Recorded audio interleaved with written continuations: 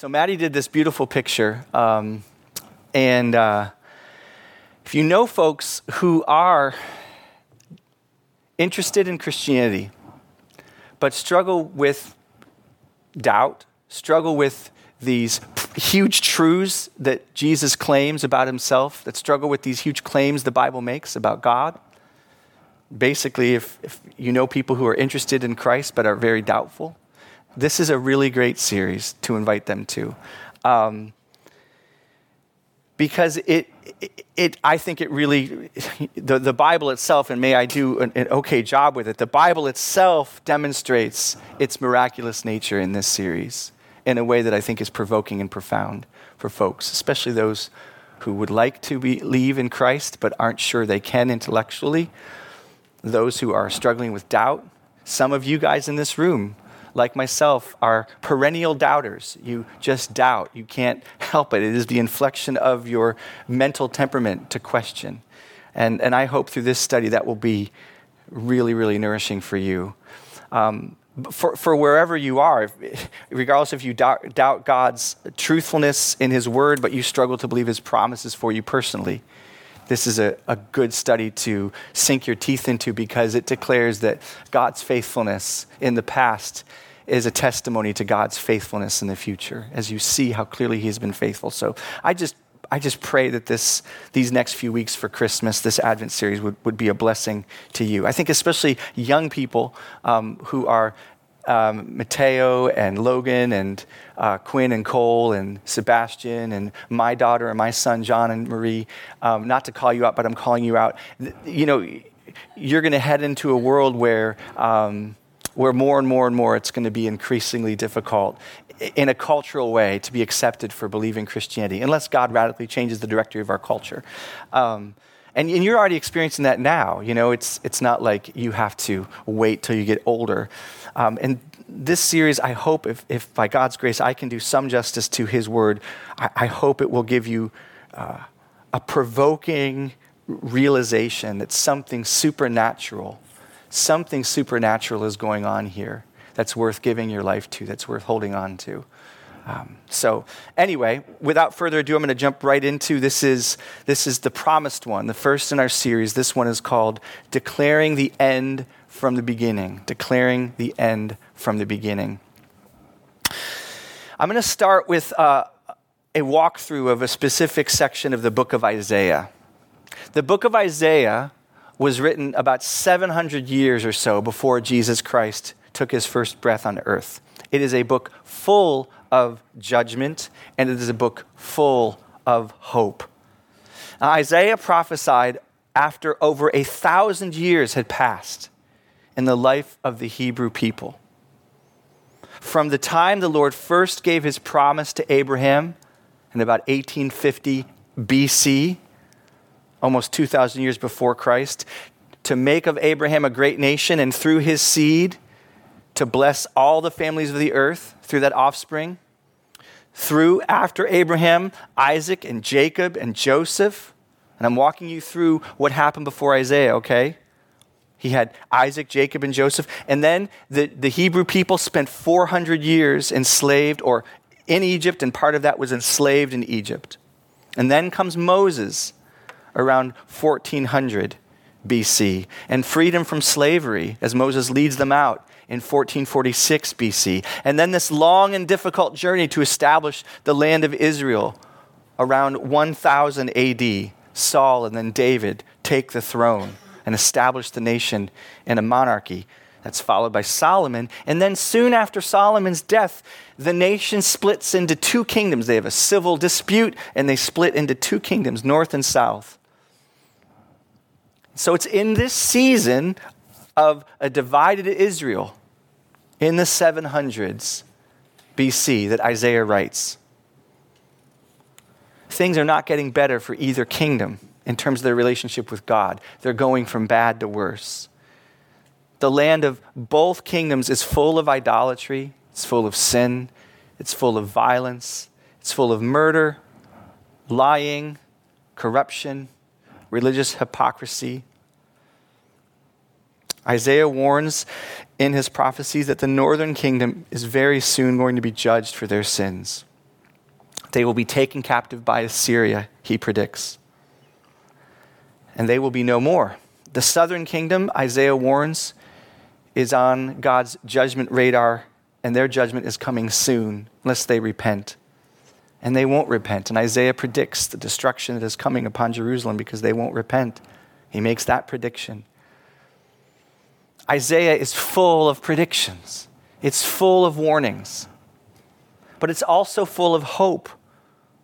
Promises. God promises that one day he will rescue his people from all of the destruction that they are reaping because of their sin. He will rescue the southern kingdom from even her immediately coming captivity to Judah. He tells them, you're going to be taken captive, and he tells them, and I will bring you back to the land after that captivity. The southern kingdom will last, even though the northern kingdom will not. Isaiah is bigger, though, than just these two kingdoms and the prediction God makes about them. Isaiah prophesies a day when the Lord will bring a Messiah to Israel, to Judah, whose salvation will reach past Judah and Israel to the very ends of the earth. We can think of that famous passage in Isaiah 9. For to us a child is born, to us a son is given, and he will rule the entire world with justice and righteousness. So Isaiah is full of prediction. It's full of predictions. It's full of warnings of judgment to come. It's full of promises of hope to come. It's full of the future. And as God makes these promises about the future, as God gives these warnings about the future in Isaiah throughout the whole book, he interweaves it. He stops along the way again and again to make sure that we understand exactly what he's doing and exactly who he is. And he, in a sense, in a respectful way, is saying, test me.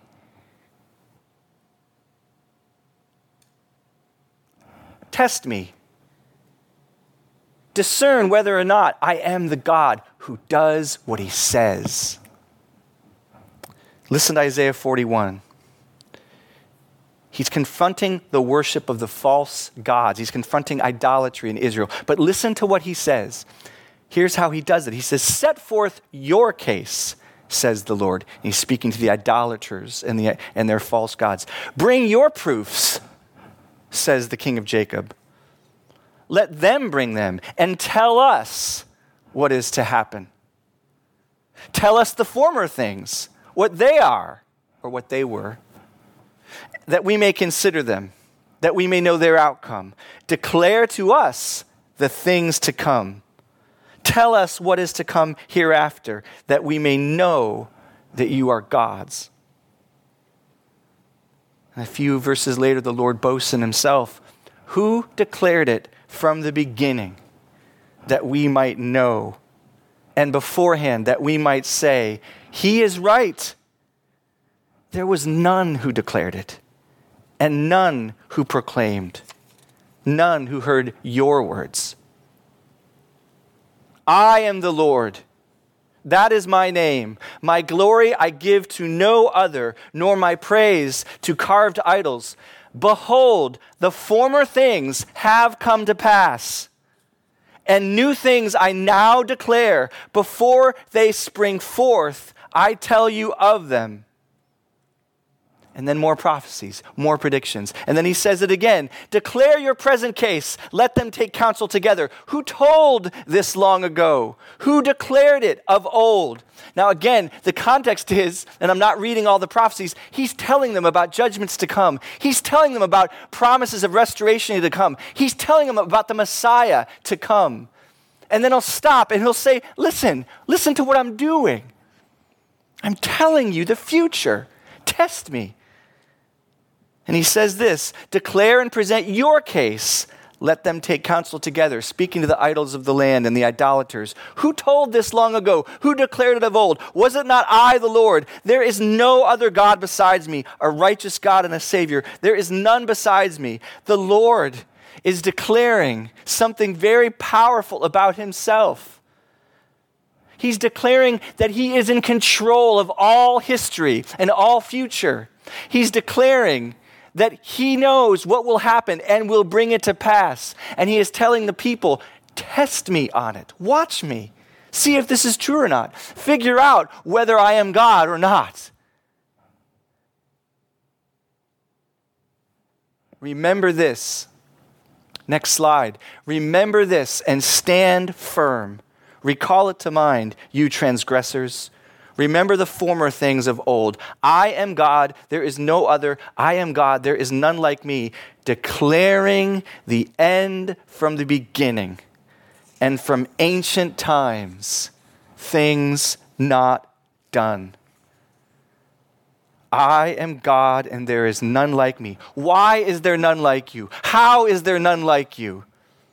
Because he is the God declaring the end from the beginning and from ancient times, things not done, saying, my counsel shall stand and I will accomplish my purpose. What the Lord is saying again and again through all these predictions and promises of the future, of destruction, of restoration, of Messiah, of ultimate world conquest of his glory over all that opposes him. What he is saying again and again is, here's how you can know that I am God. I am telling you ahead of time what is going to happen, and then I will bring it to pass, and no one will stop me.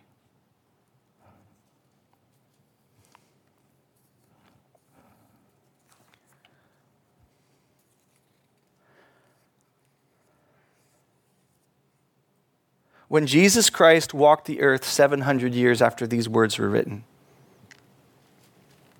he often said, or those writing about him often said things like this. This happened about his life. Something happened in his life, something he did, something that was done to him. This happened in order that the scriptures might be fulfilled. One slide later. This is the phrase you'll see again and again repeated through the Gospels. Something like this. It won't be verbatim like this every time. It'll say, in order that the scripture might be fulfilled. It's all over Matthew. It's all over John. It's in Luke and Mark. Less so, but it's all over.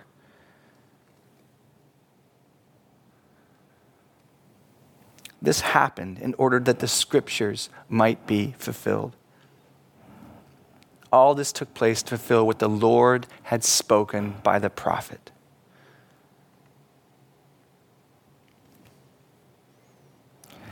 Brothers and sisters, seekers and doubters, God wanted you to know that he is real.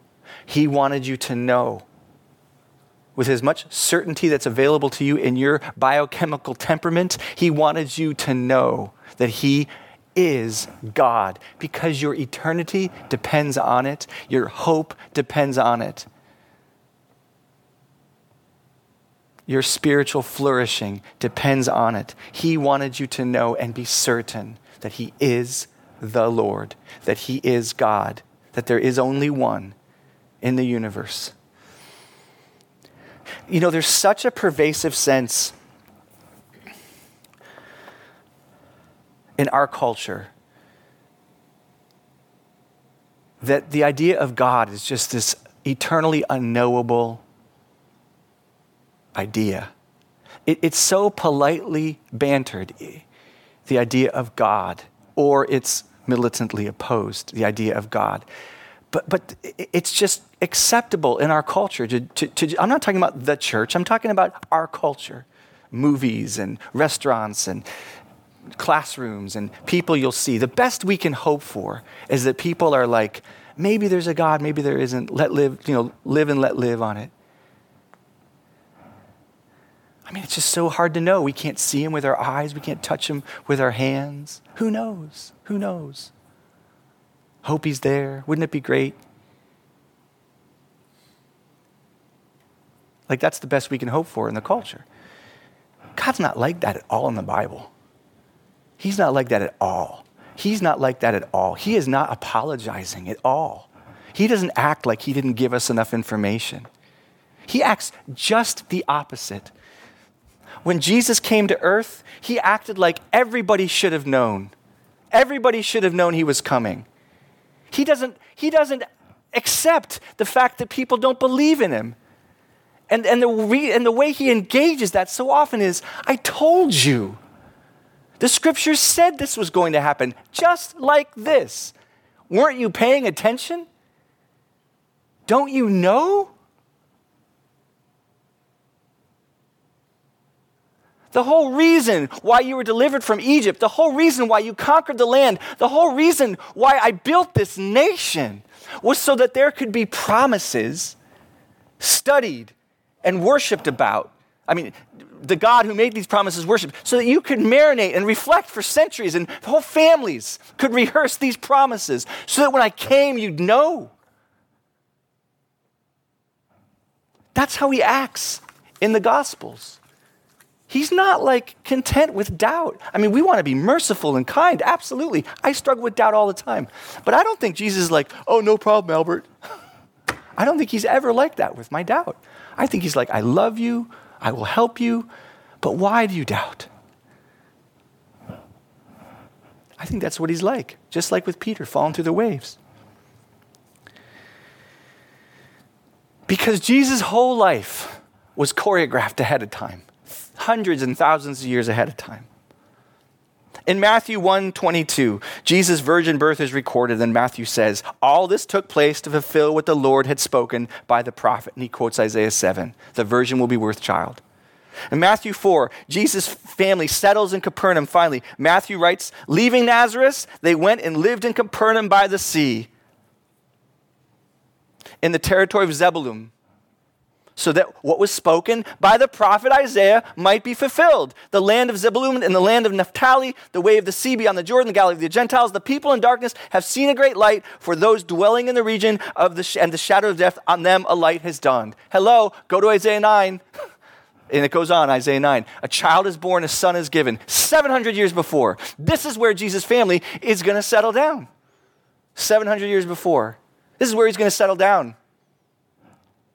And when Jesus is an adult, this is how he begins his public ministry in his own hometown, Nazareth at that point. The scroll of the prophet Isaiah was given to him. He unrolled the scroll and found the place where it was written 700 years earlier. The Spirit of the Lord is upon me because he's anointed me to proclaim good news to the poor. He has sent me to proclaim liberty to the captives and recovery of sight to the blind, and to set at liberty those who are oppressed, to proclaim the Lord's favor. It's me, it's me, it's me. He told you, he told you, he told you. And he rolled up the scroll and he gave it back to the attendant, and he sat down, and the eyes of all in the synagogue were all fixed on him like, Jesus, what are you talking about? You kept inflecting me. Like, you didn't just read it, but like when you said me, did you mean something in your voice when you heard you say me? And he began to say to them, today, in your hearing, this scripture has been fulfilled. And there was never a bigger mic drop in the nation of Israel than there was that day. Absolutely chilling. Who knows what it really looked like? I don't know if his inflections were there. But at that point, here I am. 700 years you've been waiting for the Messiah. Well, even longer than that, if you know your Bibles better, here I am. I love this show, Jesus of Nazareth. When I was a kid growing up, that was the Jesus on TV that I knew. So he was always, he's not like, happy Jesus. Well, I don't know. I wasn't there. This Chosen, the Passion of the Christ. I don't know like what Jesus was like. And I think it can be tricky to get too embedded in these caricatures because they're extra biblical. Not necessarily unbiblical. Some of them can be. But there's this one scene in Jesus of Nazareth that I just feel like is one of my greatest cinematic moments of all time. Anybody familiar with this? He gets up in the synagogue, this actor, whoever played him, Powell, somebody, and he just takes his robe off, reads Isaiah 61, The Spirit of the Lord is upon me to preach good news to the poor. And then he says, today in your hearing, this scripture is fulfilled. And he sits down and everybody is just like, what in the world? I mean, could you imagine if I did something crazy like that, like read the Revelation part about the two prophets in Revelation coming, still to come, and this prediction in Revelation about these two prophets who will prophesy for several days and be killed and resurrected. If I read that and I was like, and brothers and sisters, I am one of the two prophets. You know, everybody head for the door, and good for you.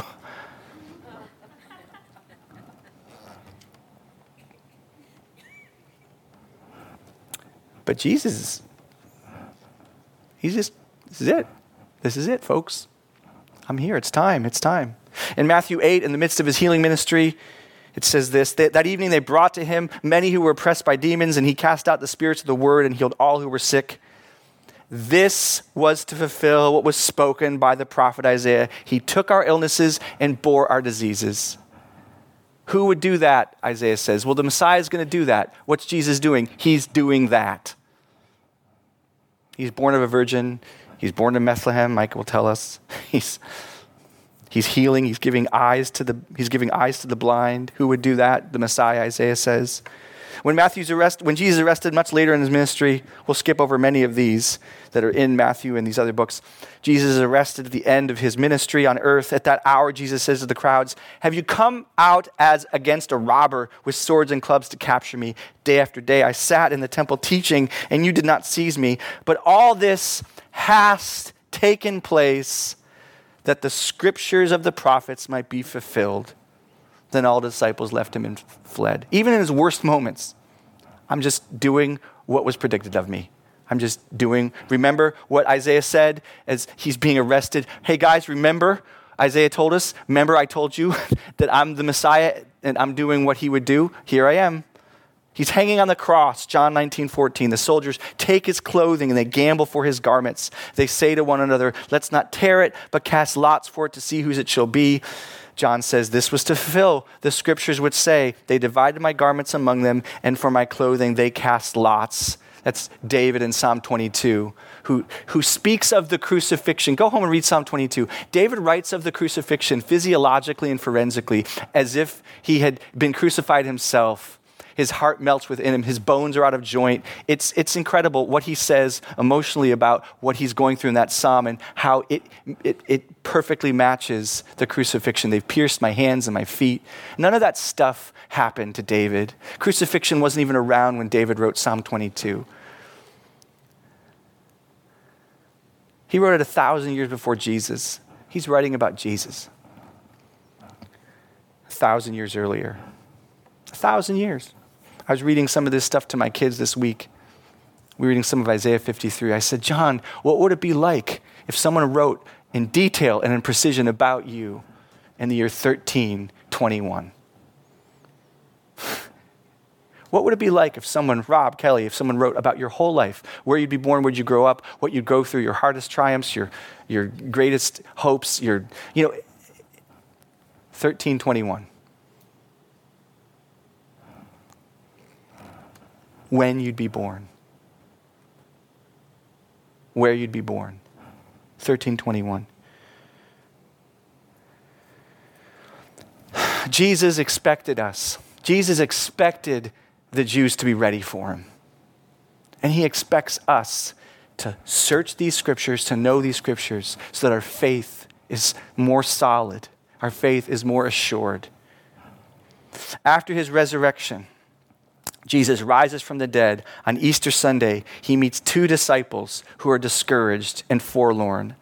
Jesus hides his identity from them supernaturally. Maybe he had a cloak over his head, but in a few minutes he'll disappear completely. So I tend to think it was probably supernatural. But he hides his identity from them, and they're walking along the beach, and he asks them, who are you talking about? And they say, we're talking about Jesus. He's like, what about this Jesus? Like, where in the world have you been? They say to him. Essentially, have you not, don't you know? What are you asking? Because Jesus is the story and the whole city. And they tell him about Jesus, a man who was a prophet, mighty in deeds and word before God and all the people. And our chief priests and rulers delivered him up to be condemned to death and crucified him. But we had hoped that he was the one to redeem Israel. In other words, they crucified him. We had hoped he was the one to redeem us, but they crucified him. We were really hoping he was the Messiah. But my goodness, they pierced his hands and his feet. They scourged him. He was delivered over to death by the oppressors. And he was buried with a rich man in his grave. I mean, they could just quote Isaiah. Oh, this is what happened to him. We thought he was the Messiah.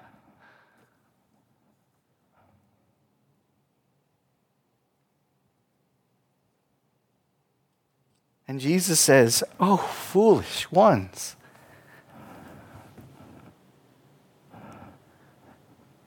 And lovingly, he says to all of us, oh, foolish ones, and slow of heart to believe.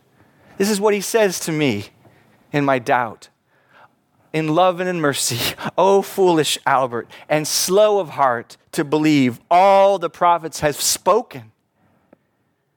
Was it not necessary that the Christ should suffer these things and enter into glory? And beginning with Moses, which means Genesis 1, because Moses wrote Genesis, beginning with Moses and all the prophets, he interpreted to them in all the scriptures the things concerning himself.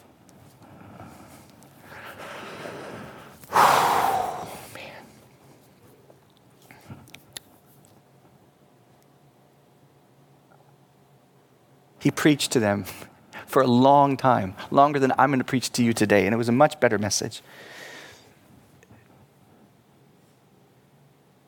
Jesus expected his people to know. And he's merciful with their doubt. He's merciful with our doubt, but he wants you to know. He wants you to be assured and encouraged. I don't want to make this about your doubt. I want to make this morning about where your hope can be, where it can grow. In John 5, he rebukes religious leaders who could not see what was staring them right in the face. He says, you search the scriptures because you think that in them you have eternal life. And it is they that bear witness about me. If you believed Moses, you would believe me, for he wrote of me. But if you do not believe his writings, how will you believe my words? Jesus' entire life was fulfillment after fulfillment after fulfillment of specific and precise prophecies made through the Holy Spirit. Where he would be born, Micah 5, his virgin birth, Genesis 3, Isaiah 7, his flight into Egypt as a child, Hosea 11:1, his astounding miracles, Isaiah 61 and many others, his healings, Isaiah 53 and others, his unsurpassable teaching, Isaiah 11:12, his nature as both the Son of God and a human like us, Isaiah 9, Psalm 2, other Psalms. I mean, the Bible, the Old Testament that attested on penalty of death that there is only one God, attests throughout that same scripture that there is a Lord who also has a Lord. That there is one who is both a son given to us and is also eternal God. The Bible attests to Jesus' unique role as both king and priest in Psalm 110. The Bible gives us the exact timing of his revelation to Israel as their Messiah 500 years before it takes place in Daniel 9. His presentation on a humble donkey in Zechariah 9. His being mocked and crucified, Psalm 22, we already alluded to that. His role as our sin bearer, Isaiah 53, Zechariah 12, I believe. His resurrection on the third day, Hosea 6, on the third day. the new covenant that he would enact, Jeremiah 31, Isaiah 46, his ascending to the Father's right hand until he comes again, Psalm 110, his gospel going to the ends of the earth, Isaiah 49, and many, many other places. There's so many more I could list. All these prophecies were made centuries, and in some cases, thousands of years before Jesus ever took a breath on earth. And that's why he said to his disciples, how slow of heart to believe. All the prophets have spoken. So what's this mean for us? What's it mean for you? My hope this morning is that wherever we are, wherever I am, wherever you are, as you listen, you would be provoked to believe more than you did when you walked in, and that you'd be provoked to sink your teeth into these passages, to nourish and strengthen your hope for your future. So if you're doubting, if you're struggling with belief in God at a fundamental level, I just want to exhort you, be like Thomas. Put your hand into his side, so to speak, by probing these prophecies as we go along. And honestly ask, how could Jesus not be, honestly ask it. How could all these prophecies about Jesus come to pass? How could all these scriptures be so perfectly made sense of by his person and his mission? I mean, you might have answers like, oh, they wrote it in the Bible afterward, like, and you'd be wrong. And I can explain to you why that would be absolutely wrong. Why one of the most amazing things about the Old Testament is that the Jewish people believe it and don't believe in Jesus. Like, it's their whole Bible. And they say, this is our Bible. This has been our Bible for 4,000 years. And we don't believe in Jesus, but it's filled with Jesus. Christians didn't go back in time and write these things in. But yeah, ask the questions. I alluded to it earlier. We are awash right now in a celebrity, so to speak, in the idea of this kind of celebrity deconstructionism. Every couple of months we hear about some Christian that we sung his songs or followed his books, and suddenly he's saying, I don't believe anymore. It feels like that, right? It may not be that big. People are talking about, is this the great falling away? Is this the beginning of the falling away that the Bible predicts before the second coming? I don't know.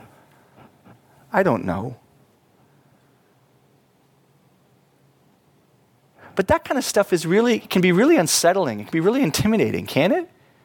And it's not just incidents that are happening out there. It's part of the spirit of the air that's in our culture right now. There's a spirit of unbelief that's pronounced right now. And I can feel it creeping in.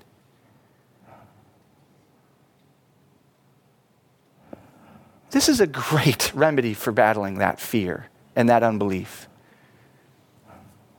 I'll tell you what, in the last several months, I have gone back to Isaiah 53 and said to my soul,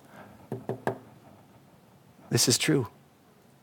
Because 700 years before Isaiah saw it perfectly, this is true. I'm holding on. I'm not giving up. Because doubt is coming in a stronger way for many of us than it has in a long time. So I want to appeal to us. Peter says it this way. He says that through Jesus, he says the prophetic word has been made more certain.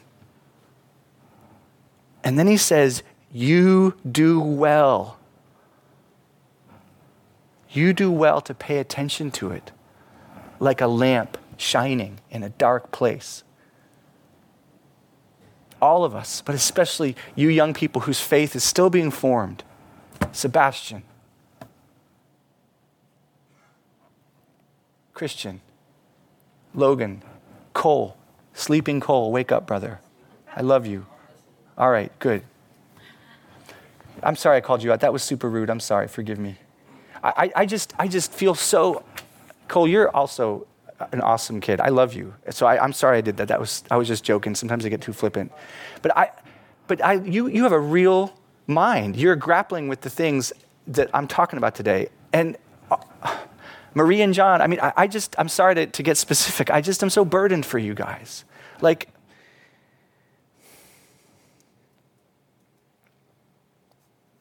it is a struggle to believe. It is a fight. I'm a pastor. I've been a Christian for 30 some years now. It's a struggle for me to keep hoping, to keep holding on. And I think for anyone who wants to have a serious faith, it's going to be a struggle.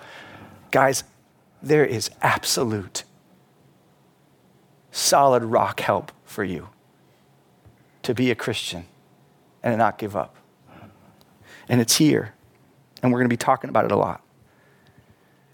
God didn't just give these prophecies for those disciples on the beach. He gave them to you to have a light that shines in a very dark place. And guys, it is a very dark place. I know it.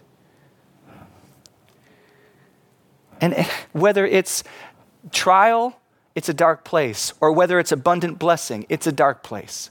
Either one, trial or blessing, are seeking to pull us out, you know? The ditch on the left, the ditch on the right. Political extremism, wealth, poverty. I mean, we are just not home yet. And God has given these prophecies to us to be a lamp to us in a dark place. Parents, raise your kids on these promises. Give them evidence. Give them proof. God has said, that's why we went through Isaiah in the whole beginning. He's saying, I'm giving you proof. Who is like me? Who predicts the end from the beginning and brings it to pass? Prove it. Prove that you're a God by saying what's to come and bring it to pass, he says. So we have that opportunity now with our kids to say, look, there's no God like this. He did it. He did it. If you're not doubting, but you're just feeling hopeless this morning, if you're just feeling hopeless, let God's fulfilled promises remind you and convince you of his absolute guarantee to keep the promises that he's made to you personally in his word through Jesus.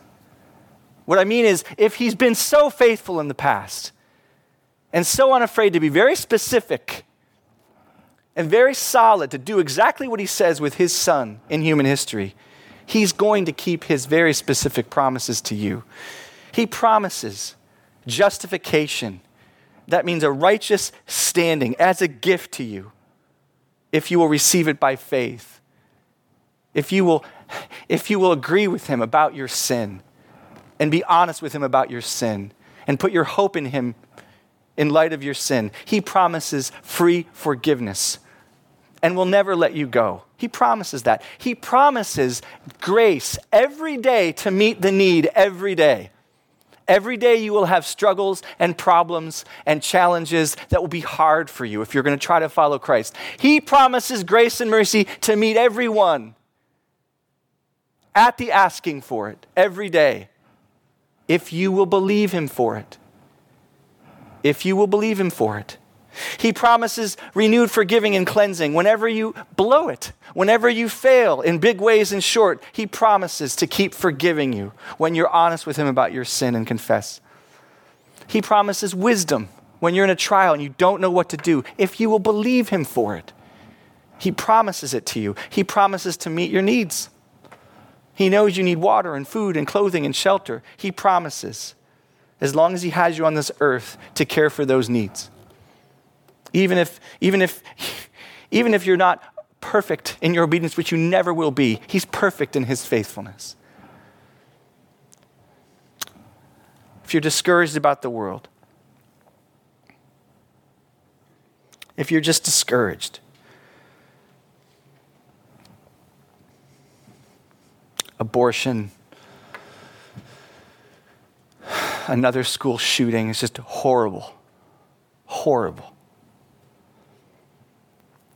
Political corruption and extremism and blaming and hating and fighting. It just seems like it's getting worse and worse and worse in our country. I feel that. I'll just be honest, I couldn't vote for either of those last two guys. I couldn't vote for the guy we have now. I couldn't vote for the guy, and I'm not saying that's where you are. I'm just saying I feel that. A political orphan. Fill in the blank for you, you know? You just feel like this country is just, and the world is getting darker and darker and darker. Well, Jesus told us that he was coming the first time. to be our sin bearer. And he was so specific. The Lord was so precise about how and when and why and what.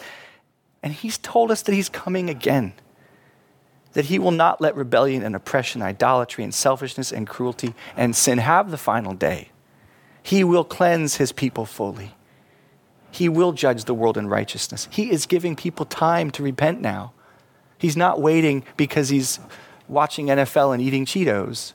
He is not waiting for anything else but to give people more time to turn to him so that he can bring more people into his kingdom when he does come and judge less people than he might if he hadn't.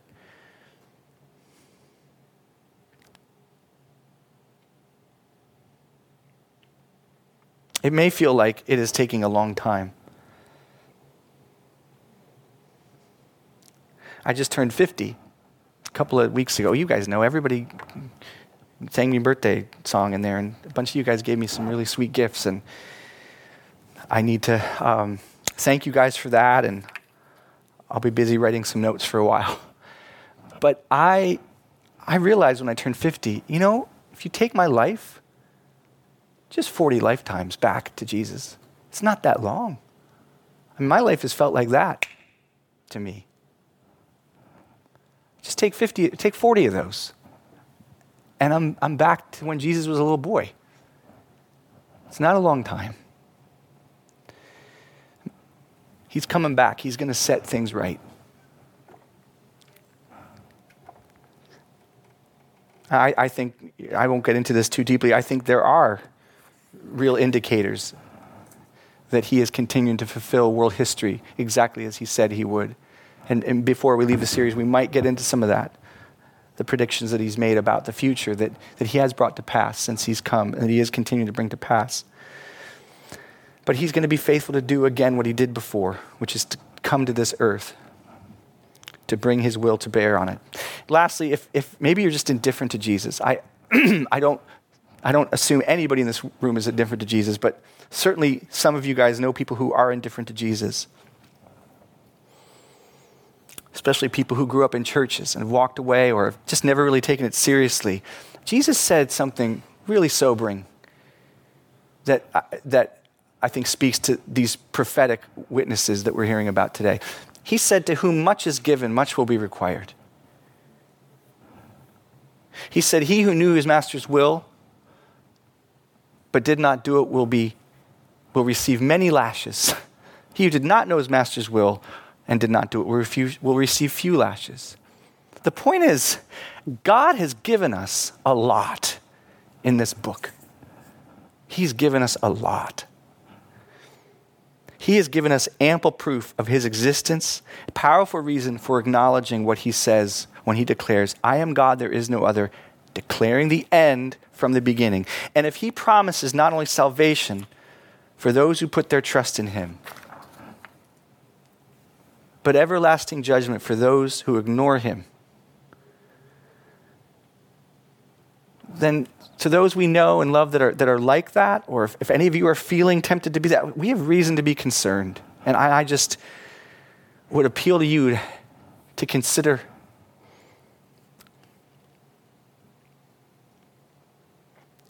that you might pray that the Lord would have you understand these prophecies well, so that you might be able to bring them into a conversation with someone who's really indifferent about Jesus. Because God's going to hold us accountable for what we do with these promises he's given us. To receive them and hope in them, or to ignore them.